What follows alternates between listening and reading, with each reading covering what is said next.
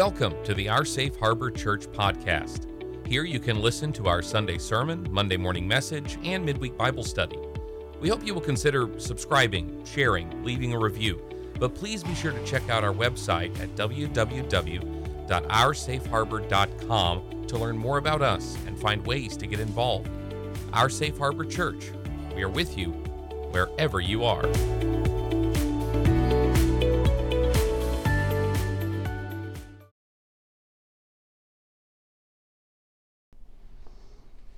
Well, we have some work ahead of us today. One of the questions that I've received a couple of times, and then I thought, well, before I just answer it, maybe I need to do some more research, was on Freemasons. Freemasonry, Freemasons, is it all right to join one of these? There are a variety of different forms of Freemasonry, but they all come from the same wellspring, basically. So, can we join one? Or are they horrible and Catholic and full of Satanists? Because that was also one of the questions. Well, this is something I used to be really very much wrong about. I had some ideas about Masonry that I had pushed very hard because I had been taught them very hard. I'd even read books about how evil Freemasons were, not at the lower level for the innocents, but when you got up to that 33rd degree level, you're worshiping Lucifer and all this other.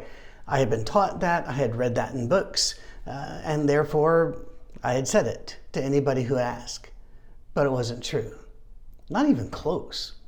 And then when I got into my who told you that part of my life about 30 years ago, I began looking at those books again and found out that each and every one of them were by themselves hoaxes, repeating hoaxes, from a guy named Taxel back in 1885, but I get ahead of myself. If you want to know more about the history of Freemasonry and why it is so often attacked, there's a new book, and I actually got this and read it before trying to answer this question, The Things I Do for You People. Anyway, it's actually a really good book. It's rather large. What is it? About 400 something pages. John Dickey, and it's called The Craft, How the Freemasons Made the Modern World. Well, hyperbole in the title, they didn't make the modern world. Freemasons will often do these rituals, and there's secrets, and there are oaths, and that makes them very, very mysterious, and they have this, it goes back to the Solomon's Temple, and this, that, and the other, which is all a smokescreen.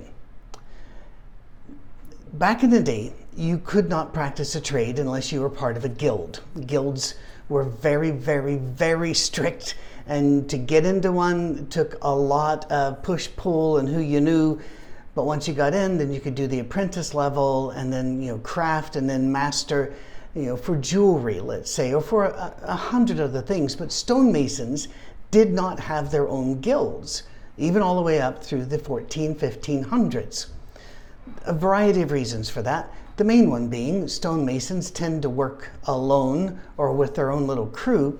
They didn't live in one city, therefore they couldn't get a guild hall and a seal from that city. They had to move to where you needed something built out of rock. So their status was always a little bit questionable. You absolutely needed master masons, but you didn't need them all the time. And therefore, they were in this netherworld. And so back around the 1430s is the first time it ever shows up. A list of old charges. And that just means, here are our rules. And we're going to make our own guild, even though it's traveling and has no real substance or legal authority. The old charges were made for the stonemasons, and they still exist. These aren't secret. You can read them easily. Well, you can't read them easily because they're dead boring and they go on and on, but you can read them. Anywho, this did not become anything bigger until the Reformation, when Luther nailed those things on the Wittenberg door, and all of a sudden, there's not one church in town, but there are a variety of churches, Protestant Reformation. There were deposed kings and queens. There were massive wars over this. Hundreds of thousands of people died. Millions were dispossessed. Kingdoms were overthrown. And churches did not escape. They were torn apart. You can go to St. Andrews, for example, in Scotland, which everybody thinks of golf, which They say it was invented there, and who am I to question such things? Well, I don't know. Who told you that? Anyway, there's a ruined cathedral. The reason it's ruined is because the Protestants came up and said, nah, we're not letting cathedrals be there. There were wars between this, and some of the churches were repurposed into Protestant churches, but a lot of them were just torn to pieces at first. And then King James VI of Scotland would later become King James of England as well. And yes, the guy with the King James Bible. He also wrote a book called Demonology, which is on how to find and gruel and interrogate and execute witches, which is one of the most evil books ever written, but he claimed it was direct from God. So take King James as you will, but just take him. When he was still King James of Scotland, when he needed somebody to rebuild the churches, because after all of these wars and such, and his own mum was part of that, well, she's caught in the middle of it, she didn't cause it. Now we needed some sort of organization. So he got a guy named William Shaw, spelled S-C-H-A-W, because back then spelling was rather arbitrary. And William Shaw was called, what did they call him? The Master, let me look here. The Master of Work. And William Shaw then decided what we need to do is get all the stonemasons together, because we're really going to need this done. But we need to know who's a real mason, who's a placement guy, who's the guy that can saw, all that sort of thing. So he built a guild, and that was the first of the Freemasons. Now they weren't doing the secrets yet. That'd come along pretty soon. So let's get to the secret, shall we? By the way, William Shaw worked hard on this. He put a lot of work into it. Then he died, and so the people after him continued to morph it. But that's how the stonemasons got their own guild. But since they came up a whole different way than all the other guilds, they had their own lodges, their own places to come, to read the old charges and make sure that they were keeping to this. And that always splinters in things, but we get ahead of ourselves. Freemasons, first of all, you need to know some things. There are 3 degrees. Oh, I know you've heard people say 33, 34, and the like. That's sadly due to some Scottish people in France. After a bunch of wars in Scotland and England about who was really king, 2 lines collided, and the Jacobite line, the line that would have Bonnie Prince Charlie and the Old Pretender and all those, the War of 1715, War of 1745 that ended at Culloden and a massacre, that ensured Scotland was part of the United Kingdom, and that their king was died drunk and disorderly down in Italy, which, by the way, to be honest, if he had won, he would have died drunk and disorderly in London. So, you can sing all you want to about Bonnie Prince Charlie. He wasn't that great a guy. None of them were. Interbreeding is not a really good indoor sport. I just want to lay that out there, all right? But in the 1730s and 40s, Freemasons were really a thing. And so they'd started somewhere in the late 1600s in these formations, and they made 3 different levels. And at each level, you go in and you're blindfolded, and this sleeve's up and that pant leg's up, and someone taps you over here, and then you learn the secret handshake. And all the time they're talking about, and if I tell any of these secrets, may my tongue be torn from my mouth, and may... Sounds really dire. It sounds like there's something really super, super, super secret going on here. Well, then they're given the secret after the first degree, and that is to be a nice person, honest, fair, and kind. And then you go through another whole rigmarole for the second one, and it's the same thing. Be a good person, nice citizen. Then you go through the third one. Oh, this is the top one. This is the Master Mason. We're really going for it here. Same thing. The secret of Masonry is that there are no secrets in Freemasonry. And that all of those horrible blood oaths are all show. It's all neighborhood opera that has never, ever, ever been enforced. There was one murder in early American history that was tied to the Masons. Totally different from any of this. So where do all the other degrees come from? Well, this exploded in France. People loved this. Secret societies were a big thing because that also allowed you to meet outside of the eyes of the official church, which was still Catholicism, and all governments. And so anytime you did that, that was extremely annoying to those in power. They were terrified that you were going to launch a coup. So what's going on here? The Scots and the French, because they were allies, they just got overexcited here and started creating this huge burst of degrees that have never really been recognized by any of the other lodges. And so you can be a 33rd degree Mason, but they're all made up. And it became really silly, frankly. But what wasn't silly was that the Catholic Church took this very seriously, because if you're meeting somewhere without them and you're taking oaths that they can't hear, and they hear that you've got secrets, they're coming for you. And the Inquisition did. And they tortured and they killed a lot of folk. And in the torturing, and some of whom got freed later, they found the same old thing and they couldn't believe it.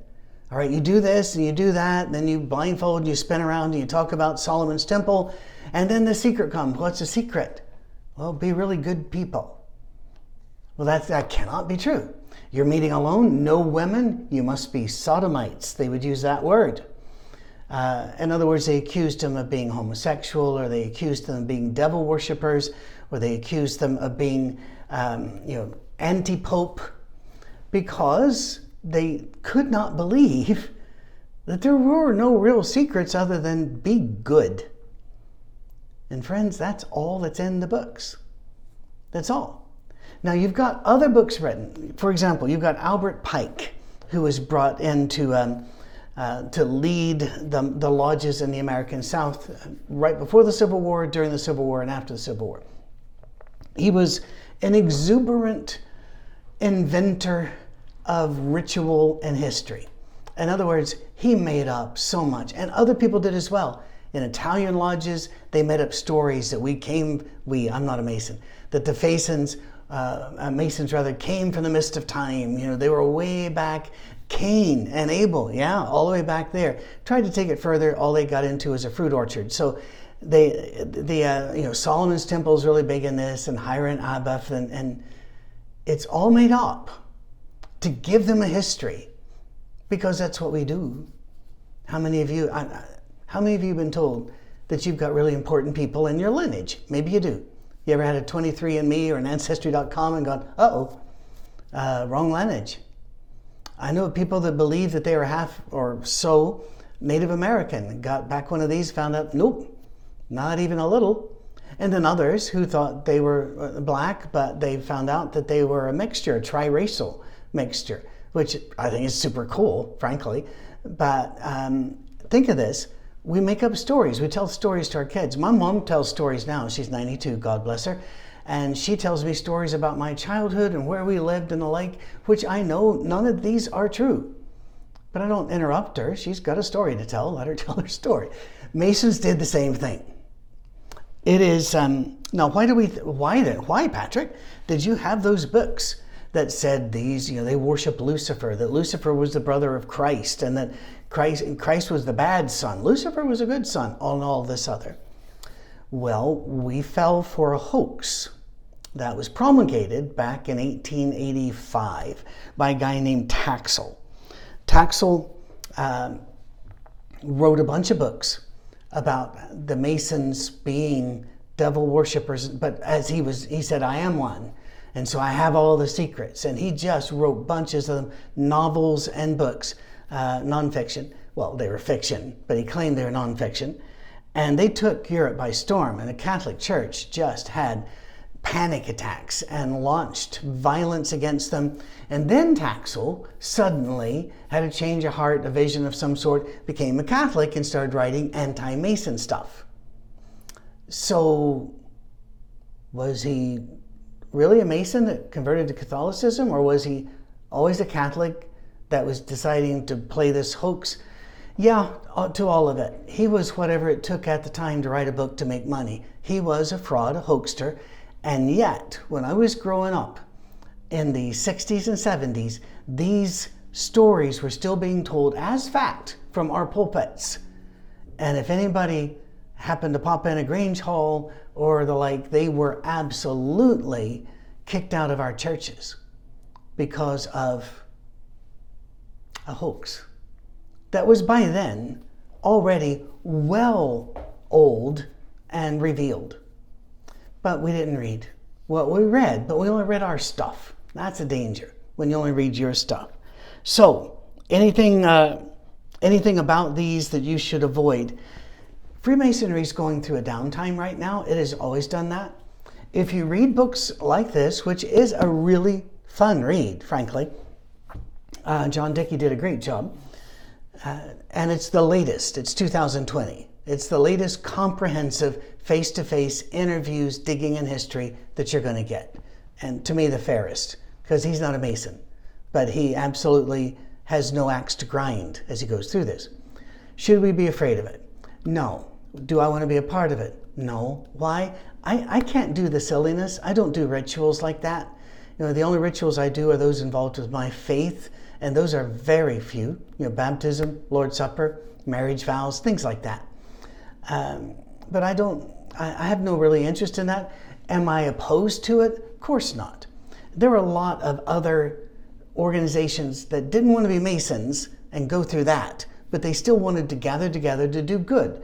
And so you've got the Rotary, you've got the Elks, you've got the Order of the Moose, you've got those. And all of them are kind of going down, but they do that. And have Freemasons actually been involved in launching anarchist movements or murder or the like? Well, one murder that I know of for certain, yeah, but that was back in the 1700s. And yes, of course Freemasons have been involved in horrible things. Let me ask you a question. Are you a Christian? I'm a Christian. Well, weren't the Christians involved in the Crusades? You know, frankly, Freemasons never pulled off anything that horrible. And that was localized, particular government situations, mainly in Italy, but elsewhere. All of that is long gone, and it's a fraternal society of secrets, and there are no secrets. It's just about being good and honorable.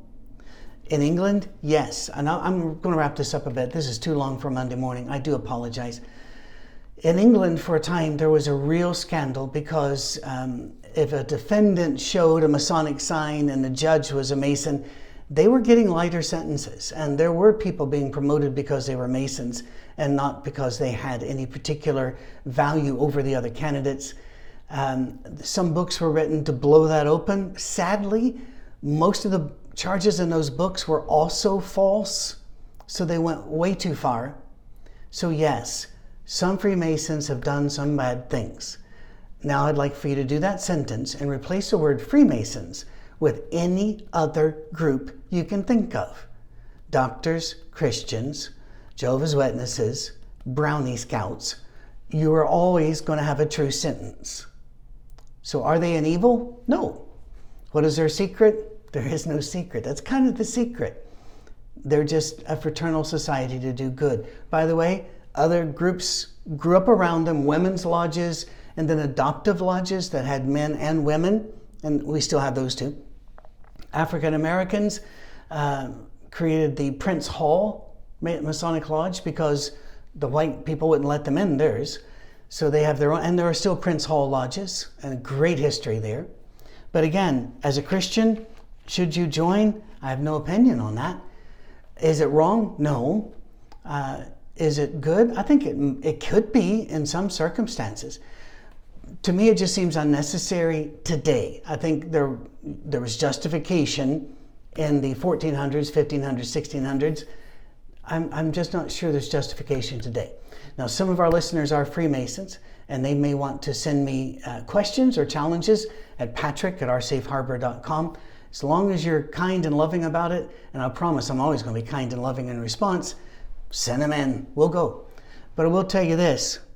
Love one another and love God. That's the whole of the law.